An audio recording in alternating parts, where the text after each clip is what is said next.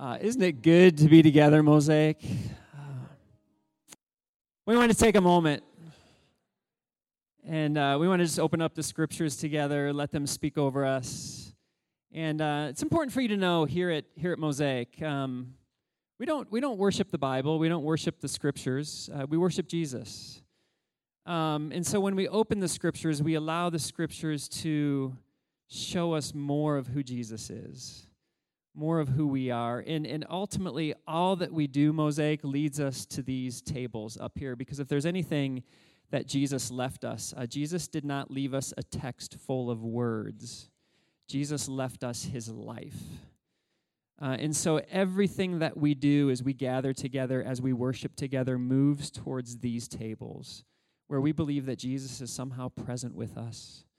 And Jesus is sustaining our very lives. And as we leave this place, whatever it is that you're walking into, Jesus is the one who gives you life.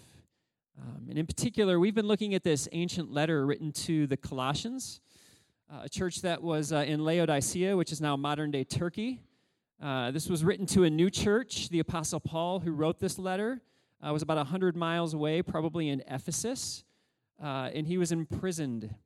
And he's hearing about the exciting things that are happening in this new church. And Paul presents to this church a reality that is enveloped in Jesus the Christ.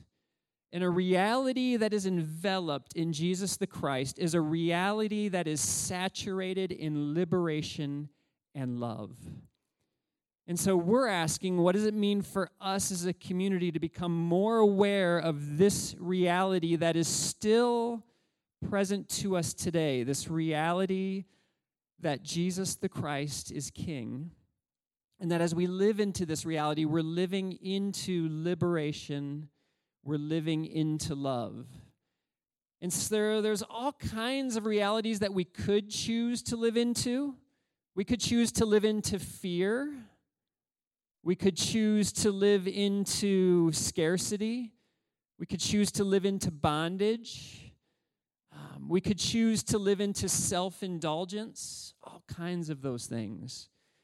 A couple of weeks ago, as the letter opened, we looked and saw that Colossians 1:17, in him, in Jesus, all things hold together. And so Jesus has made this way for us to leave darkness and enter into this kingdom of light. And so these two worlds, the old world and this new world that Jesus has created, we're walking from one into the other. And regardless of what your past is, regardless of the hurt, the brokenness, the pain, whatever it is that's been a part of your life, much like the Japanese art form in pottery known as kintsugi, and you can see it on the picture there, which has taken broken pottery, and rather than discarding it, it's actually acknowledging that, no, this is being held together by something beautiful. They take lacquer, they take some gold dust, and they mix it with lacquer, and they actually show this off.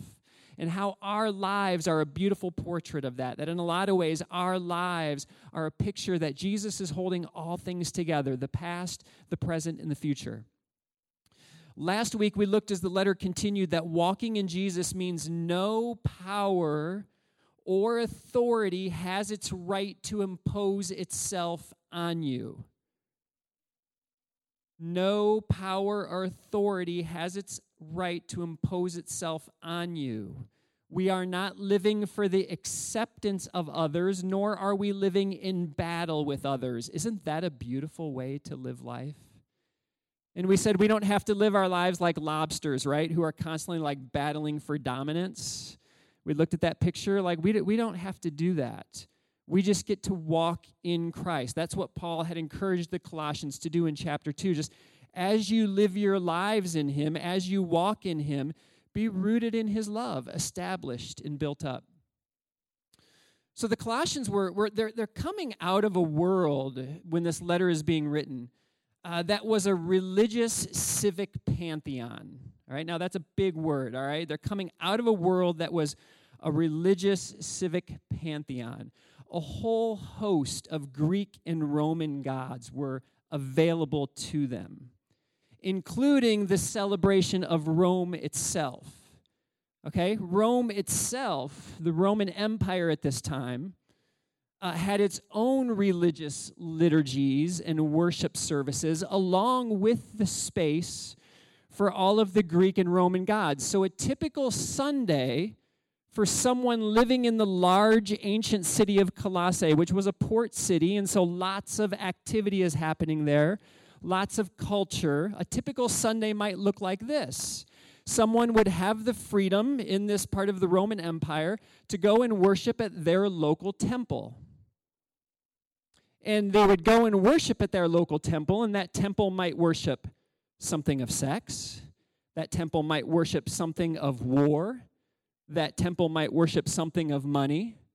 But they could go and worship at their local temple to the deity that they chose to worship.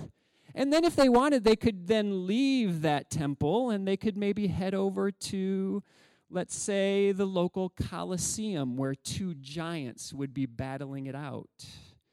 And as the giants would battle it out, of course, the Roman Empire, before the big game would happen, would show all of its fanfare to the guests who were there at the local Colosseum. There would be a display of military might.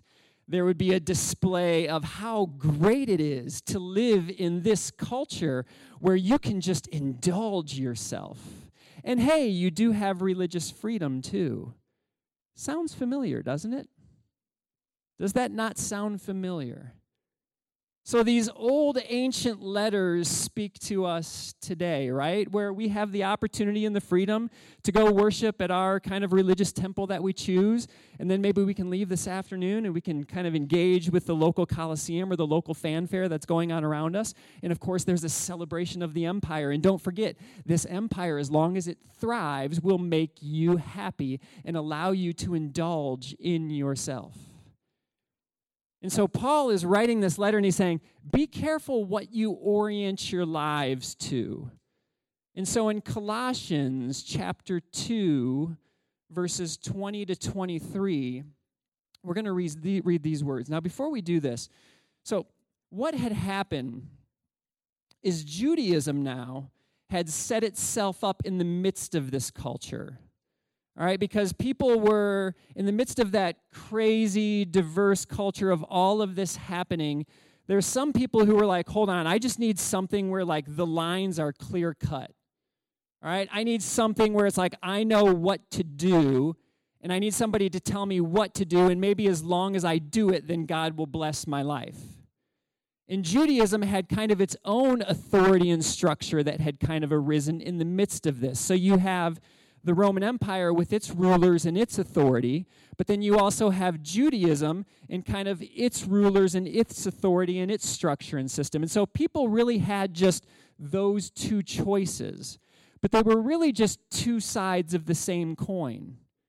They really were just kind of a way of kind of indulging in self. You could go over here the way of Rome and just indulge in whatever kind of self-desires were there, but also then Judaism offered this way of like, hey, come over here, follow these clear-cut lines, follow this system that we have developed for you, and basically it's a way of just kind of indulging yourself, kind of making yourself feel good.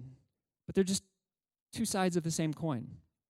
So Paul says in Colossians 2, verses 22 through 23, if with Christ you died to the elemental spirits of the universe. Another way that Paul could say it, in the midst of the translation, Paul could say, if with Christ you died to the rudiments of the universe. Rudiments are just like the basic building blocks of the universe. Like, if with Christ you died to all of that, why do you live as if you still belonged to the world?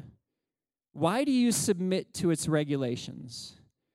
Do not handle, do not taste, do not touch.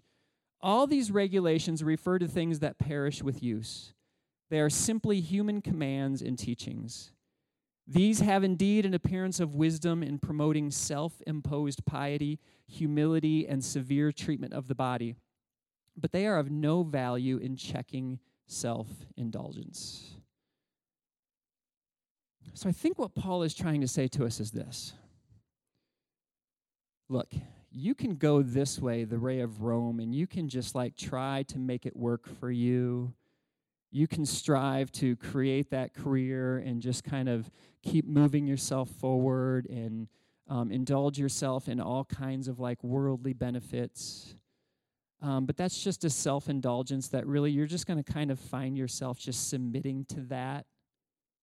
And it's really just going to kind of get the best of you.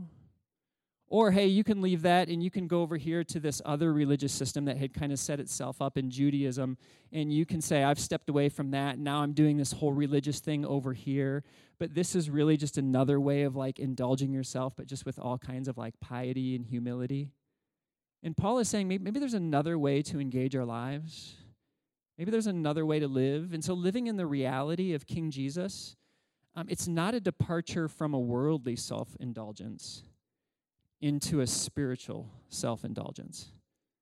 Paul's letting us know that we're not just leaving this to now go over here, but it's a journey into dying to self in order to truly receive life.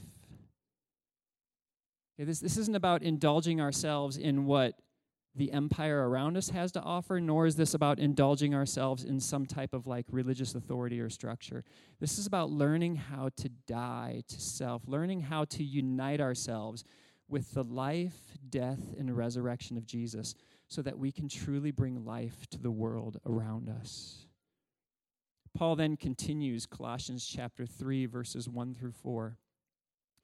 He says, so if you have been raised with Christ, because remember, you've been united with Christ in his death. So if you've been raised with Christ, seek the things that are above, where Christ is, seated at the right hand of God. Set your minds on things that are above, not on things that are on earth. For you have died, and your life is hidden with Christ in God. When Christ, who is your life, is revealed, then you also will be revealed with him in glory. Now, Mosaic, Paul is not giving us an ancient geography lesson here, okay? Set your minds on things above, not on things below, all right? So let's kind of get rid of, like, that very literal kind of reading of this. Paul's not giving us this ancient geography lesson. What Paul is doing, and he's offering us a whole different orientation for our lives. Did you get that? He's offering us a whole different kind of orientation for our lives, because you can orient your life to what the empire around you has created for you, which for a while may be a really like good thing, might feel really good. But in a sense, you'll just enslave yourself to it.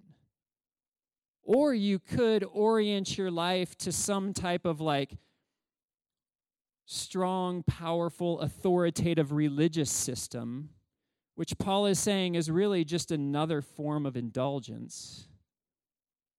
But Paul's saying, no, I want you to orient your lives to Christ. There was the Roman way. There was the Roman way of life. There was the way of Judaism. But Jesus offers a whole third way. And that's what was beautiful about Christianity in its earliest forms. Christianity in its movement offered a third way. It wasn't about orienting yourself to this, and it wasn't about orienting yourself to this, but it was orienting yourself to the life, death, and resurrection of Jesus. And ultimately, as Paul said, like, look, Christ is going to appear again, and when he appears with the full coming of his kingdom, then your life will actually be revealed to you. And so when you set your mind on things above, what you're doing is you're setting your minds on this reality that there is this whole other coming kingdom. And so there's no need to orient ourselves here, and there's no need to orient ourselves here. We orient ourselves here. This is the end goal.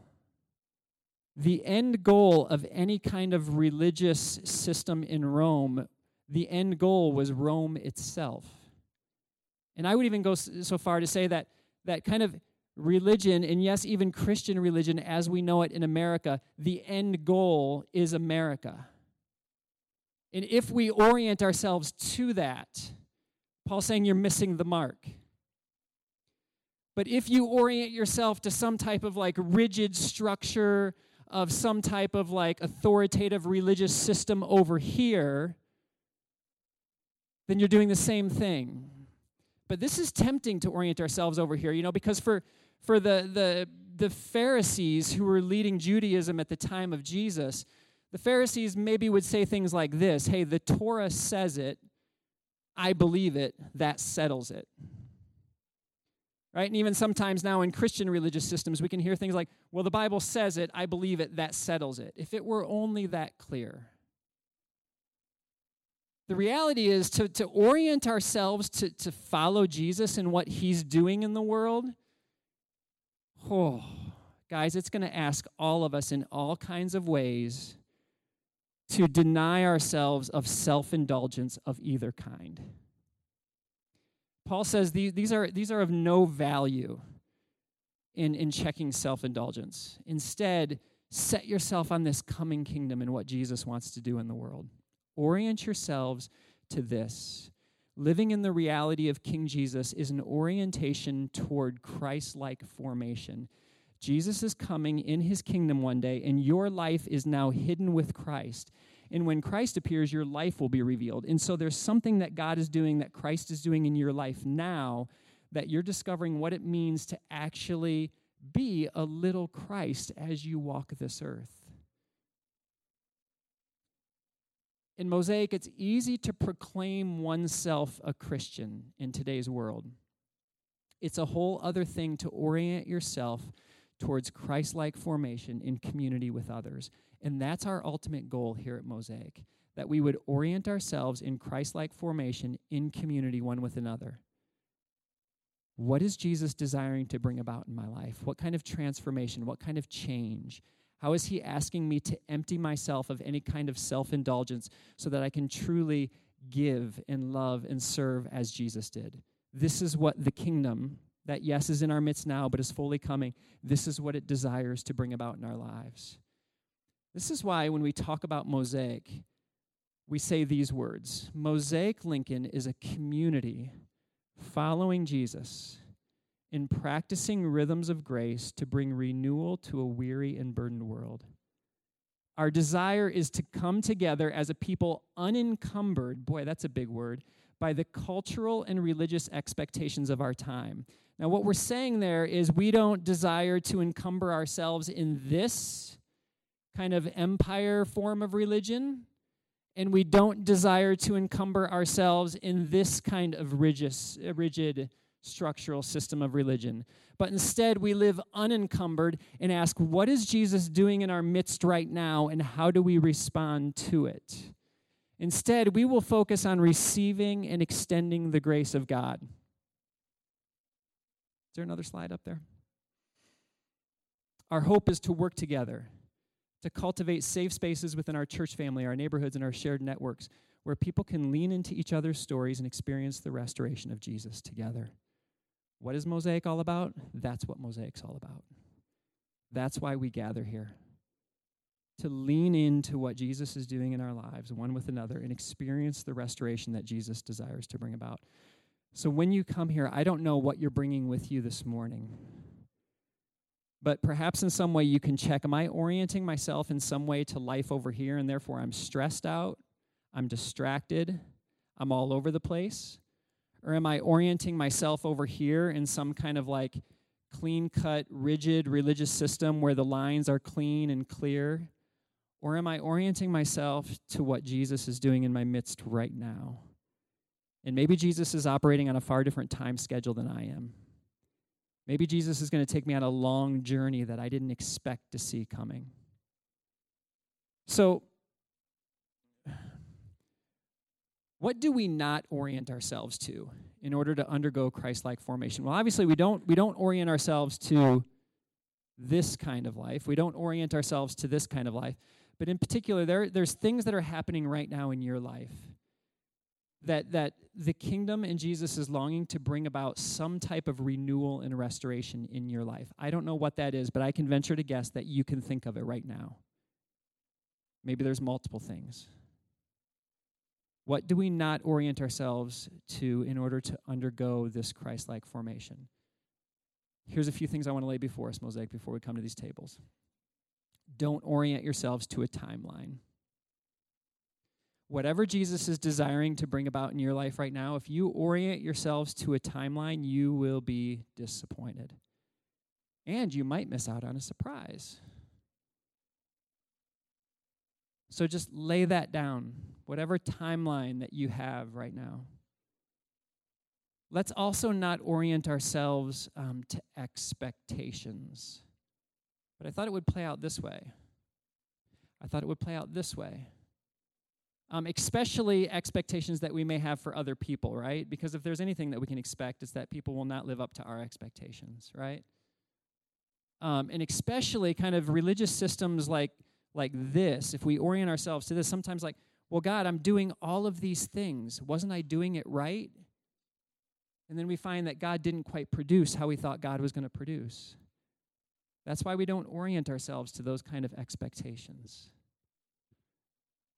Don't orient yourself to self-indulgence of any kind.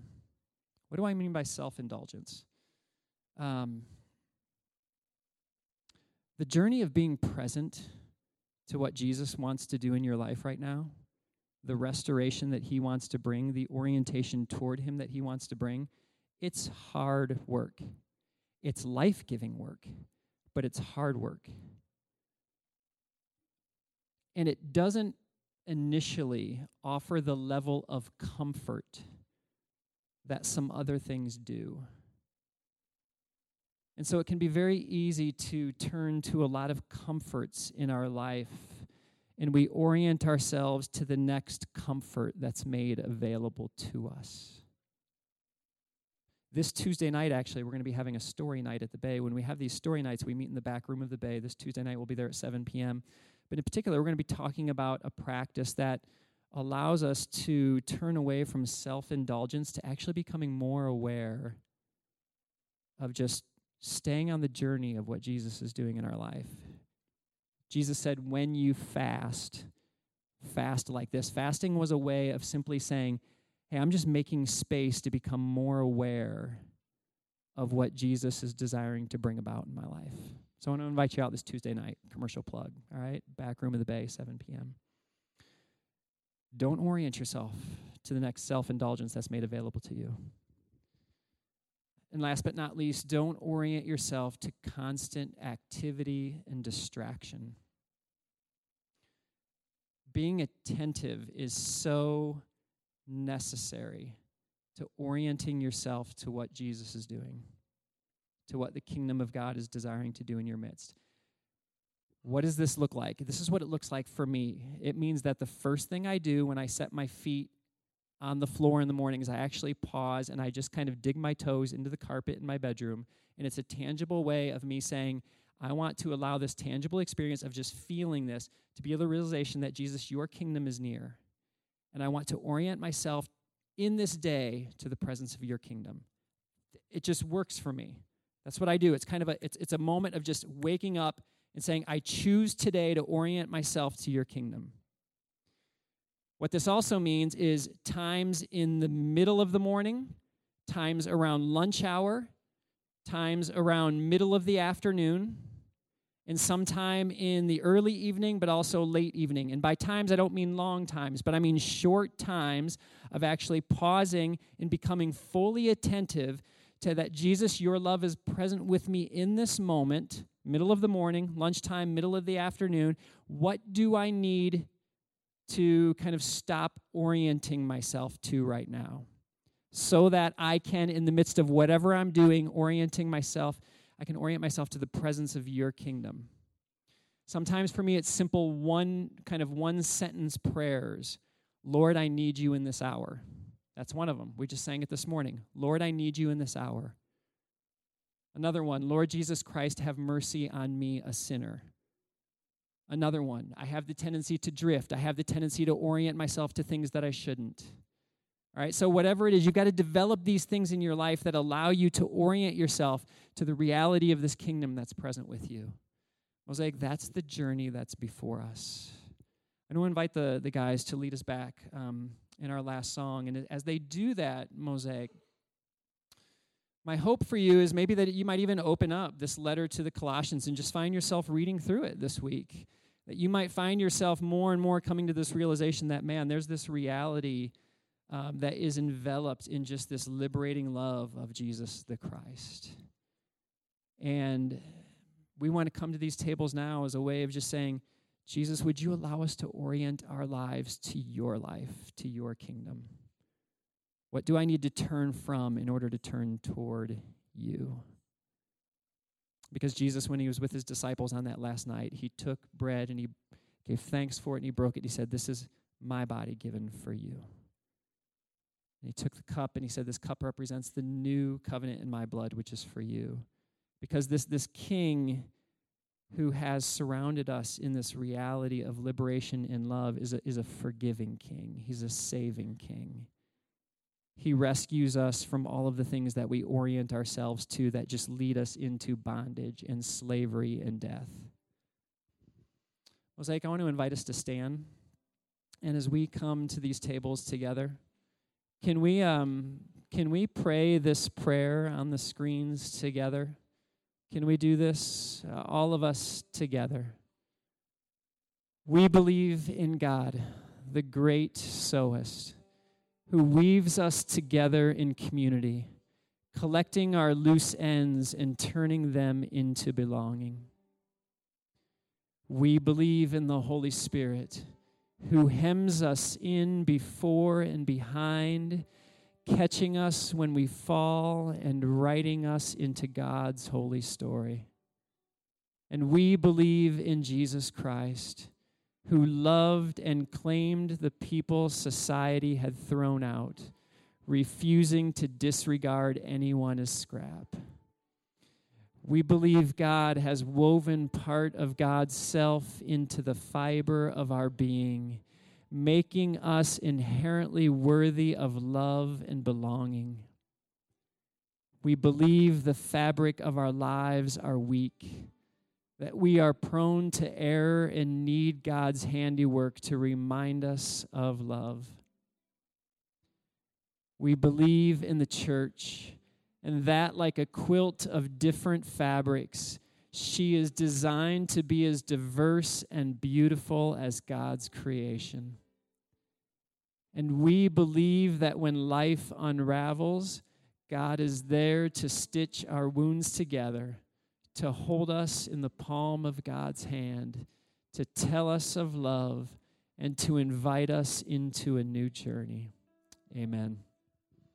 Mosaic, when you're ready, come forward to these tables, take the bread, dip it into the cup, and allow this to be a moment of just reorienting your life to the work that Jesus is doing in your life right now. Laying aside timelines, laying aside expectations, laying aside self-indulgences, all of that, and reorienting our lives to Jesus, his presence, his love, his work in your life. Come when you're ready.